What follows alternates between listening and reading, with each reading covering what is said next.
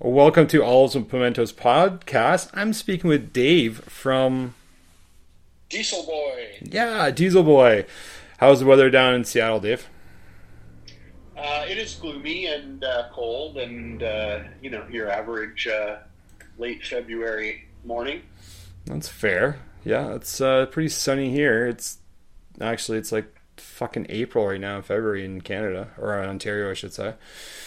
But well, good for you. I could use some vitamin D. Who doesn't like vitamin D, right? It's great, actually. So how did the band all start?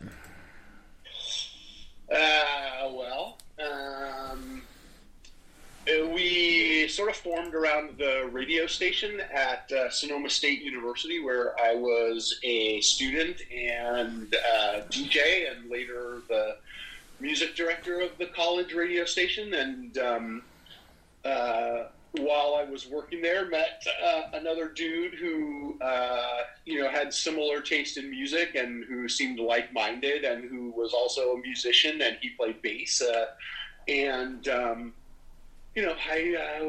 early on had conversations about starting a band, and so we did. And at the time we were probably, I guess, a little less punk and more maybe power pop or sort of indie sounding. And but over the course of our first, this was 1993, so okay. I was like maybe like a junior in college. Our first record didn't come out till 1996. So over those first 3 years, I think we sort of found our sound and went through some member changes, but sort of eventually ended up sounding more like we went through some membership changes, like I was saying, and then at some point we had this drummer named Mike who played on our first two records, and he was definitely influential and kind of pushing us more towards the sort of Fat Records Epitaph sound. And I think once we stumbled upon that, we were like, oh, maybe we have something here. It seemed like we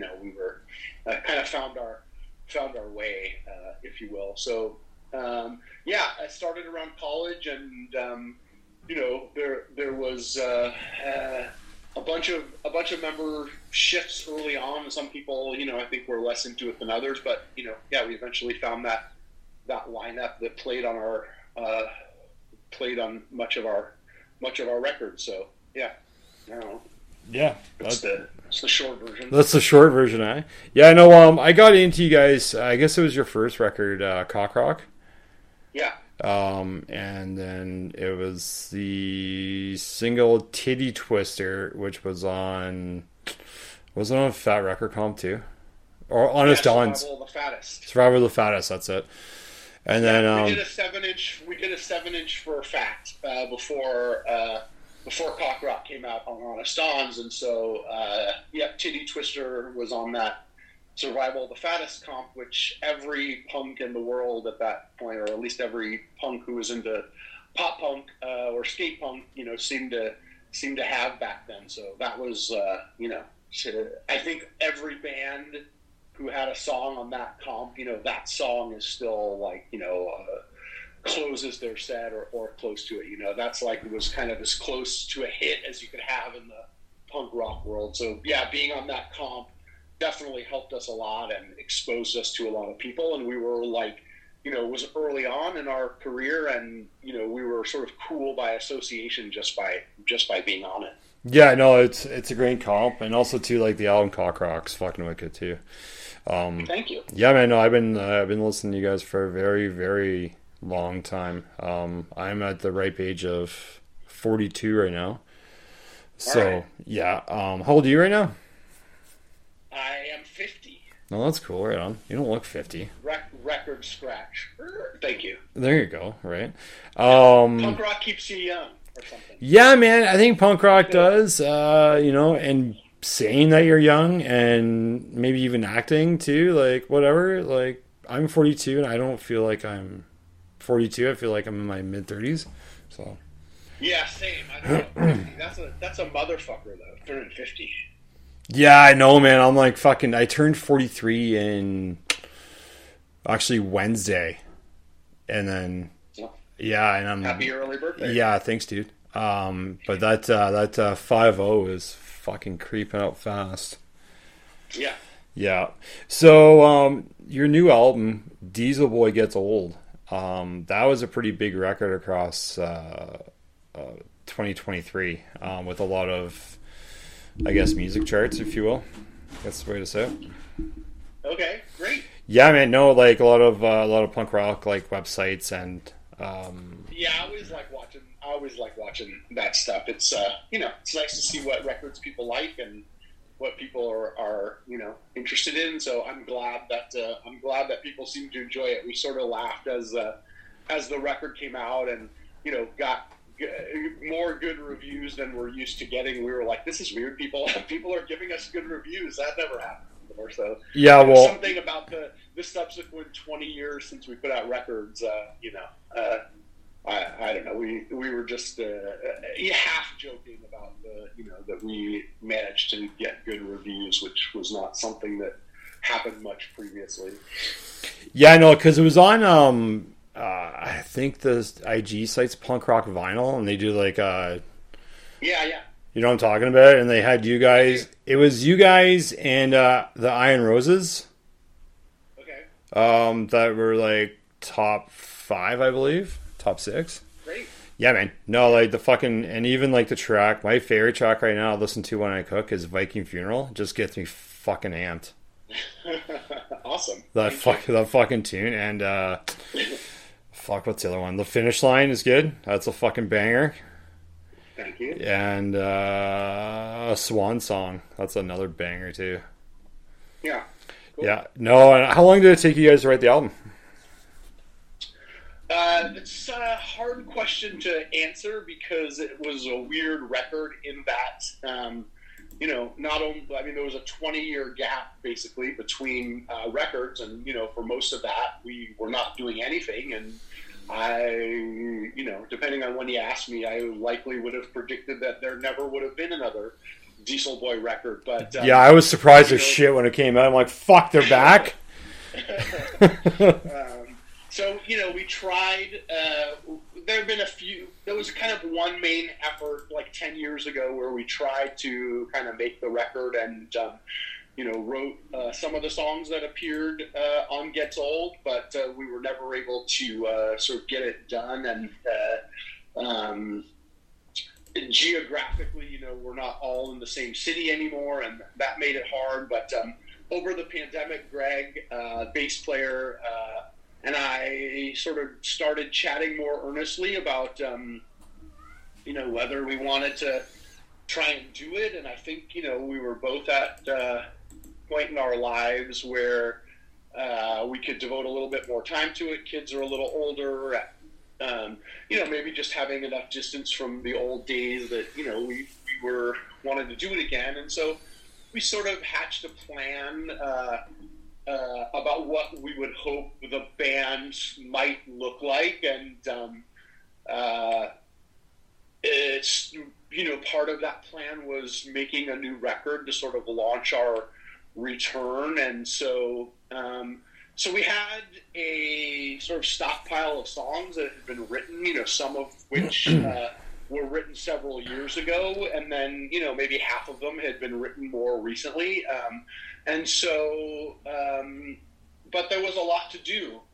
Not everybody from the original lineup, either wanted to do it or was in a place in their life to be able to do it. And so, we had to find some new blood and learn how to play together and learn all the songs. And so it took us a good, once all the members were in place, it took us a good year to kind of, learn the songs and whip them into shape, and then try to get them to sound like a unified body of work, because they were all written across kind of wider swath than ever before. Generally in the past they would all have been written during some shorter period of time when we were in between touring cycles or whatever. So in a way it was almost like making our first record again. We had all these songs and had to kind of curate them and figure out which ones would sound the best together on an album. And so it took us it's a hard question to answer how long it took us to write, because we didn't start from zero, basically.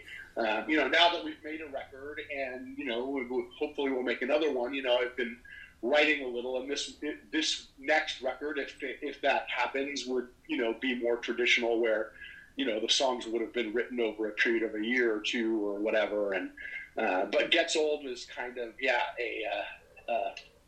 a mix of older songs and then more newer stuff, like Viking Funeral that you mentioned and Swan Song. Those were both songs that were that I wrote over the pandemic. But Finish Line goes back to those sessions where the original lineup was trying to make the record several years ago. So it's kind of a mix of all those things.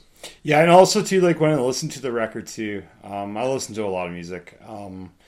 When I listen to it, like as you sit there and say, it sounds like what you sat there and said, like you're trying to get the other guys into shape, whatever, and on the record, but it doesn't translate like that either. Like the record translates to me that you guys haven't been away for so long. You know what I mean? Like it's just as tight, it's just as tight as it's ever been.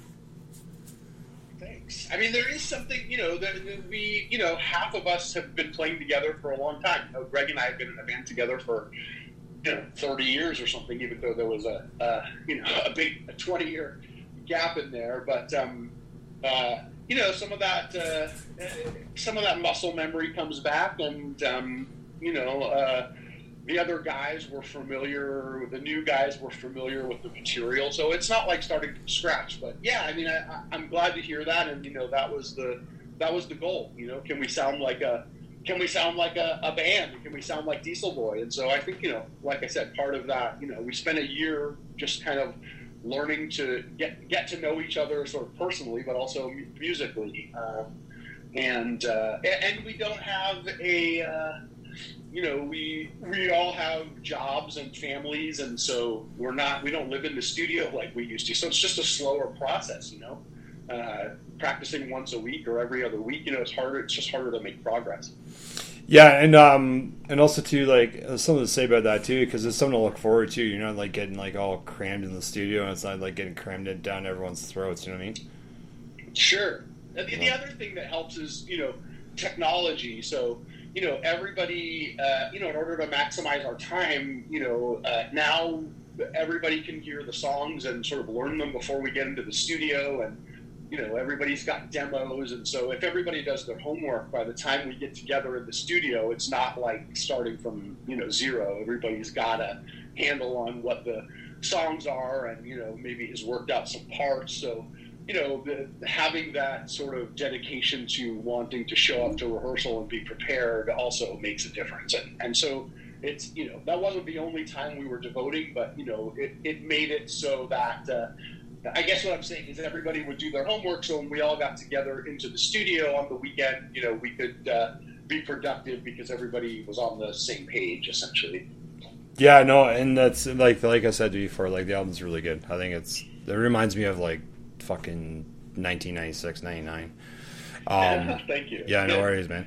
And we wanted to make a record. We wanted to make a record that sounded, that Diesel Boy fans would enjoy, and so we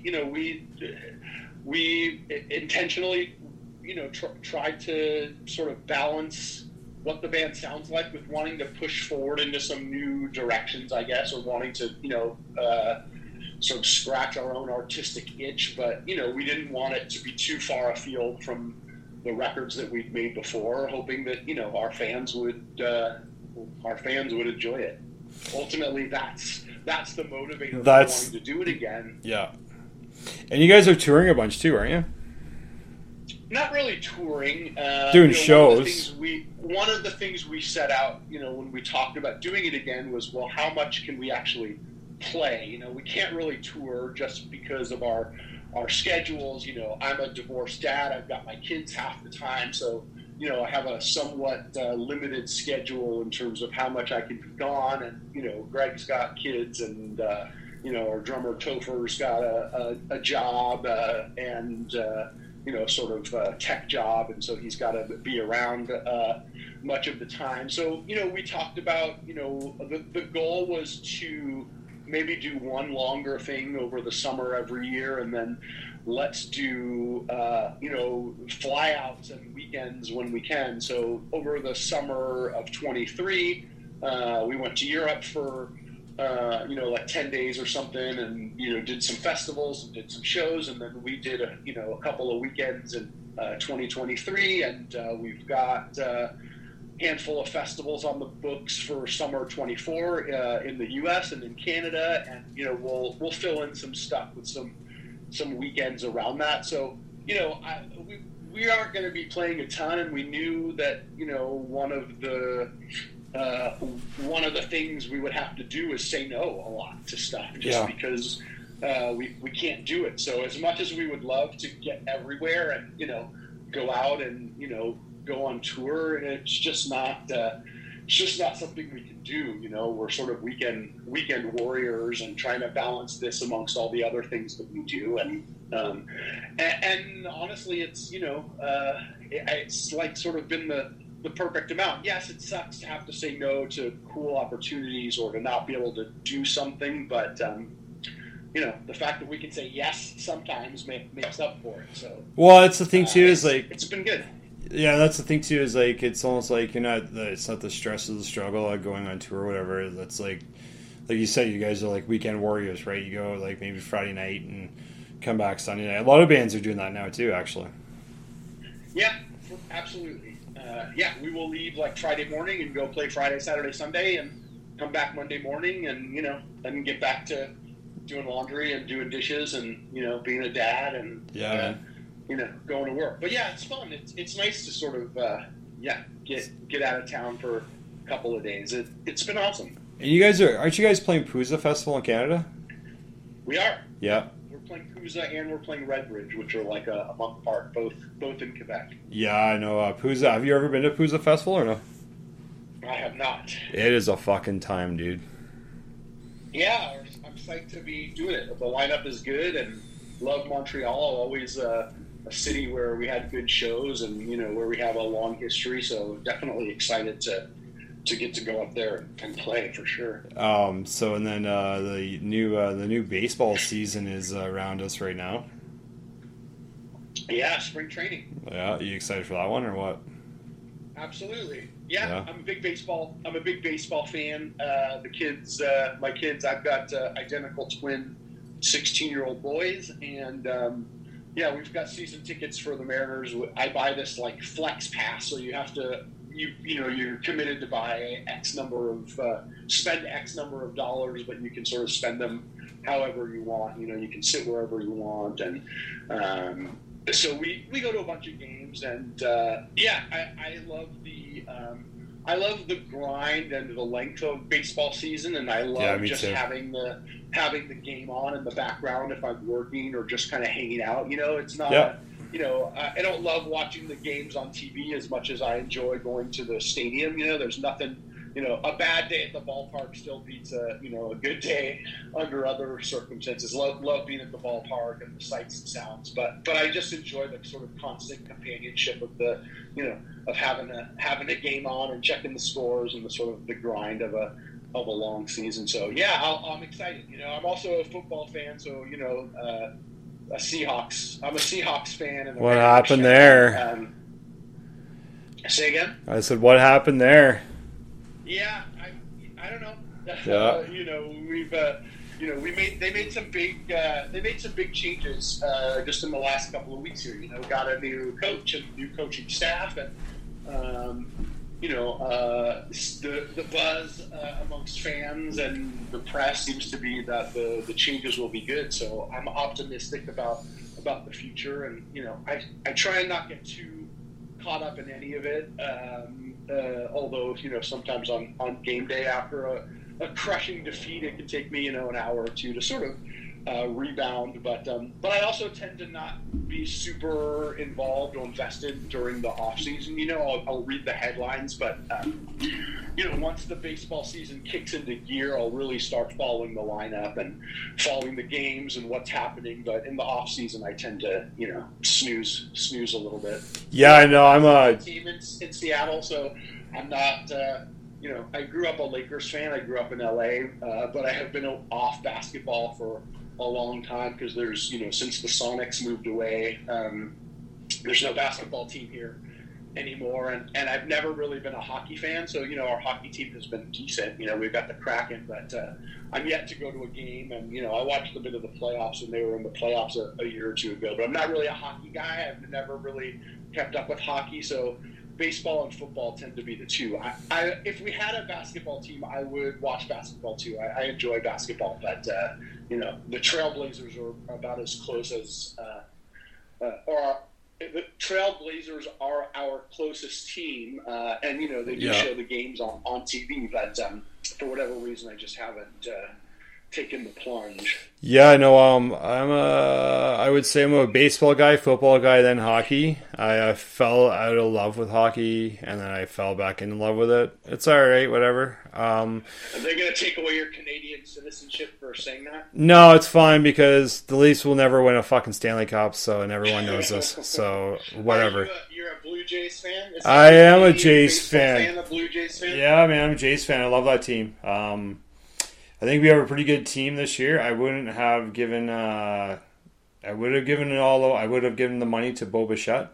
Not Vladdy. Very, very punchable face, that guy. Who Vladdy? Yeah. No, Bo Bichette. Both, yes. Bo Bichette, I'm saying. That's a very punchable face. Yeah. He's. It's. I don't know. I think we have a good team. We could have did some last year. Our bullpen was complete dog shit last year. See what happens. I feel like the Mariners and the Jays, it seems like, are always battling, in the last couple of weeks. Well, that's what I mean too. It's like when you told me you're a fucking Mariners fan, I'm like, every time the Jays go to fucking Seattle, they can't win the fucking game. Like, they'll do 3 or 4 games there, and they'll lose fucking all game. It's like when they play, not Dolphins, Tampa Bay. Yeah, the Rays. The Rays. They can't fucking get a fucking win out of them, even on a 2-game fucking series. And they come back, and they'll do all right, but it's Seattle and Tampa Bay where they eat dog shit all the time. Did you grow up as an Expos fan? No, well, here it is. So I'm a chef, so I worked in Montreal for a bit. So I have love for the Expos and the Habs. I'm a Habs fan, or Edmonton Oilers. Fuck the Leafs, who gives a shit. And every time I say that, I got like fucking 5 people messaging me, and they're like, fuck off. I'm like, whatever. Yeah, I did. I'm looking forward to that Netflix documentary, though. About the Expos? Yeah, I mean, I'm looking forward to that. Oh, I didn't know there was one. Yeah, I know there's one coming out, and apparently they're not going to hold any punches. Like, they're going to dive right into it. We all know. You've only got your one team. Well, they could have, well, and put one in Montreal again if it didn't go to fucking Las Vegas. Yeah. Which I thought was kind of shit, but whatever. Yeah, they're all going to Las Vegas. Well, I understand the reason, like money, whatever. I get that part, but that's how the MLB works, right? But no, I love baseball. I think baseball's my number one. I love how long the season is too. I like the pitch clock. I think that's fucking brilliant. Yep. I do not, however, I don't so much enjoy the runner, the ghost runner rules in overtime or extra innings. I understand it, and I have the same objection in NFL games where it's sort of like, okay, each team gets one possession and then first one to score wins. There's something I don't like. I don't know. There's just something about it. I guess as long as everybody gets the same chance, which is true in baseball, everybody gets the same chance. I guess in both of those instances, I like the pitch clock, but I don't love the ghost runner rule. Although I understand it, and I think having shorter games is probably better. I know they have trouble attracting new fans, and the length puts people off. And certainly, it's a slow, kind of sleepier game than football or most of the other games. But or maybe I'm just an old fuck, and anything that's new feels bad, but I do like the pitch clock, and I like most of the newer rules. I can also get incensed by the balls and strikes, and maybe at some point they'll move to some kind of robo balls and strikes call. But I also, as incensed as I get, I also appreciate the human element of the umpiring and the as much as it can piss you off. There's something about the having a human back there doing it that makes it a little more interesting. Yeah, I'm with you on that one. Like, I'm with you on the Ghost Runner too. Like, I'm not a big fan of it. Like, I would rather just have them play another normal inning. Yeah. But that's just me being a baseball nerd. I'm like, I just want to see it all, right? Yeah. And that's the thing too. Like with hockey, like when they go in overtime, it's like instead of 5-on-5, it's 3-on-3, which doesn't make any fucking sense. Like, yeah. Whatever, like we like the thing is, like, we saw that team play as a team for 9 innings, and now we don't see the same you know what I mean? Yeah. Same team, right? You don't see the same. I don't feel like you see the same game. No, it's different. You got to put on a different strategy towards the end. Then you put a pitch runner in on second because they're fast, and changes the strategy a little.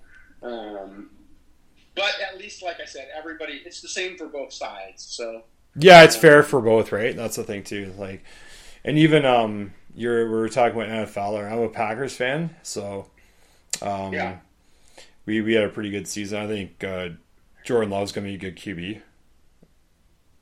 Yeah, I like the Packers. Yeah, I don't know what happened to the Bills this year, but whatever. Me neither. I don't follow a lot. I follow the Seahawks closest, and the rest sort of peripherally. But it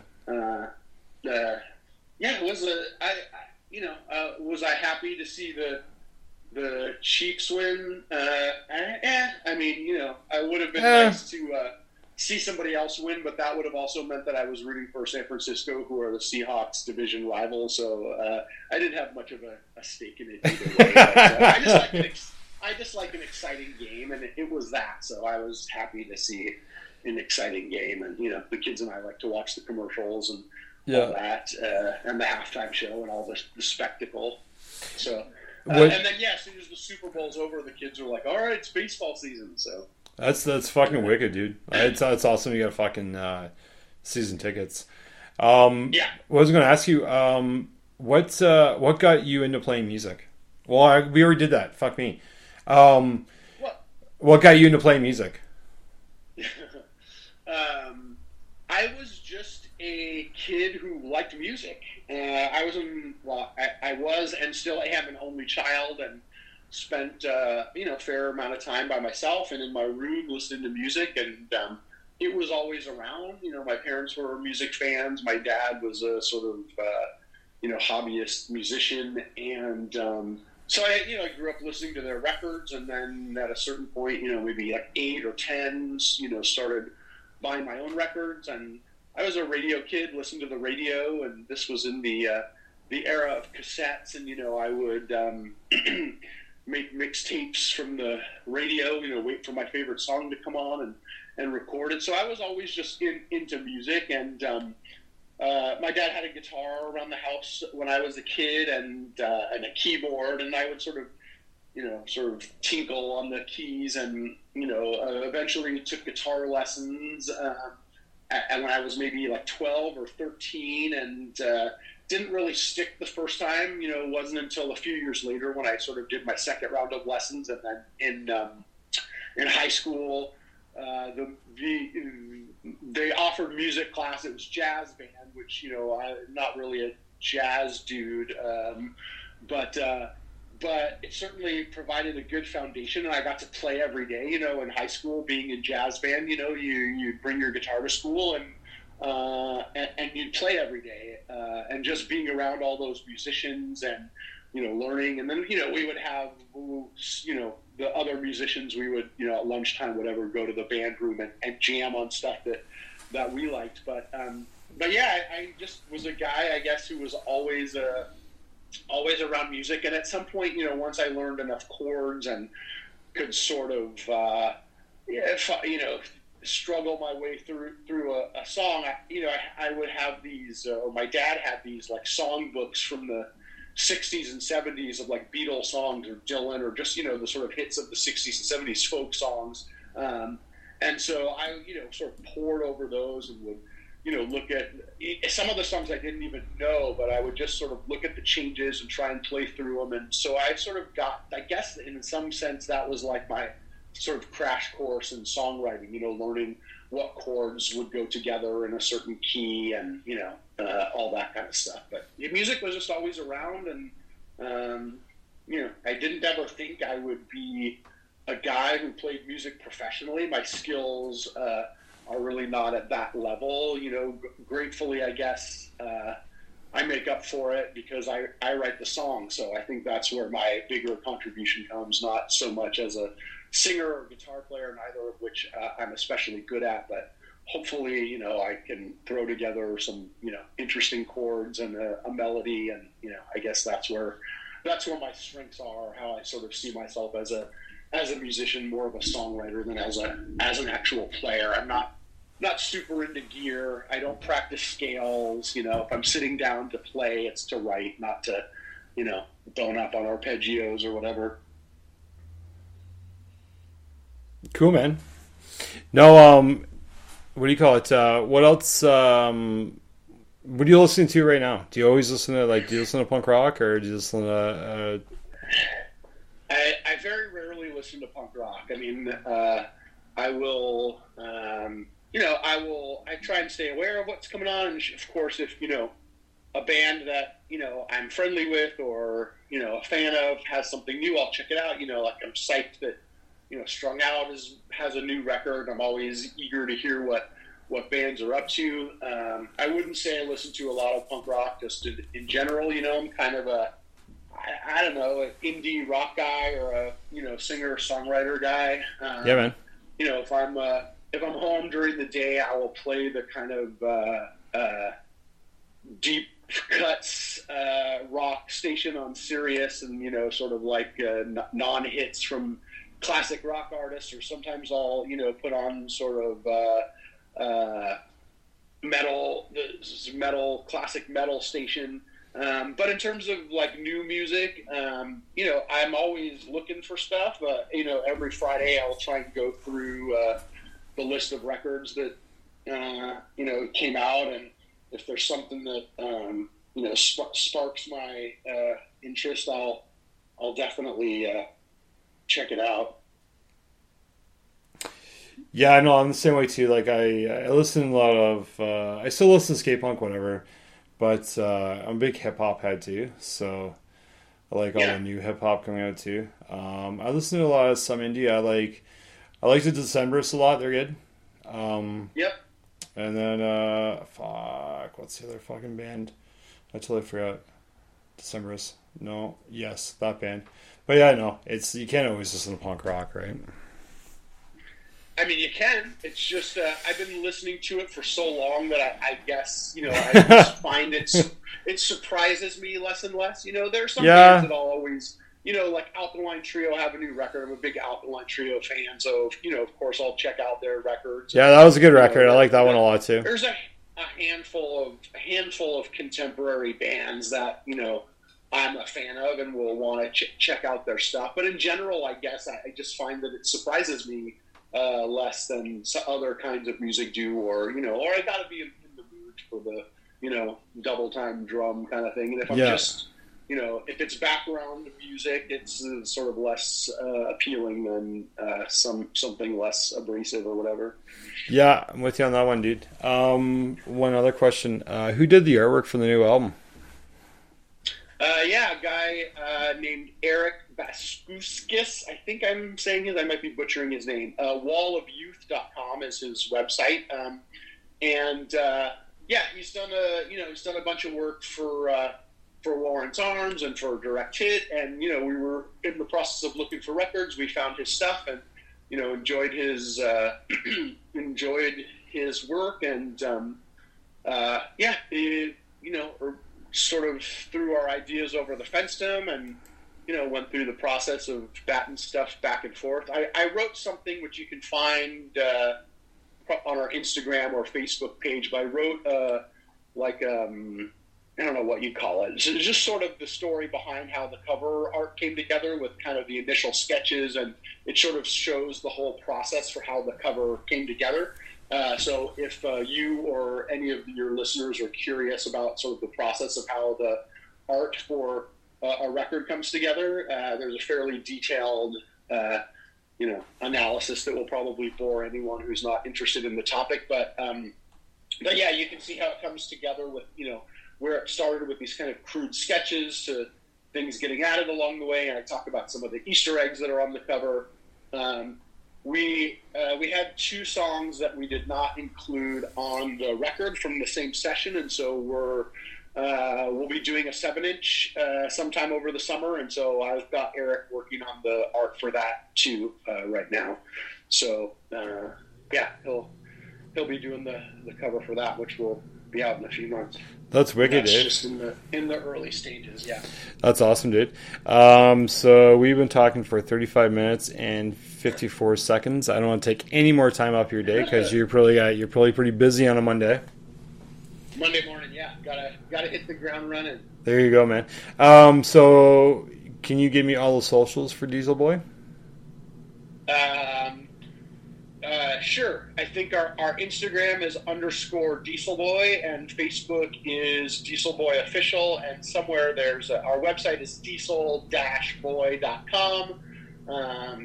There's a YouTube channel and a TikTok channel, but I don't really upload to TikTok very often, and we don't have a lot of content on YouTube. But yeah, find us in the usual places. Instagram and Facebook are we publish to the most. So if you're going to follow us in one of those 2.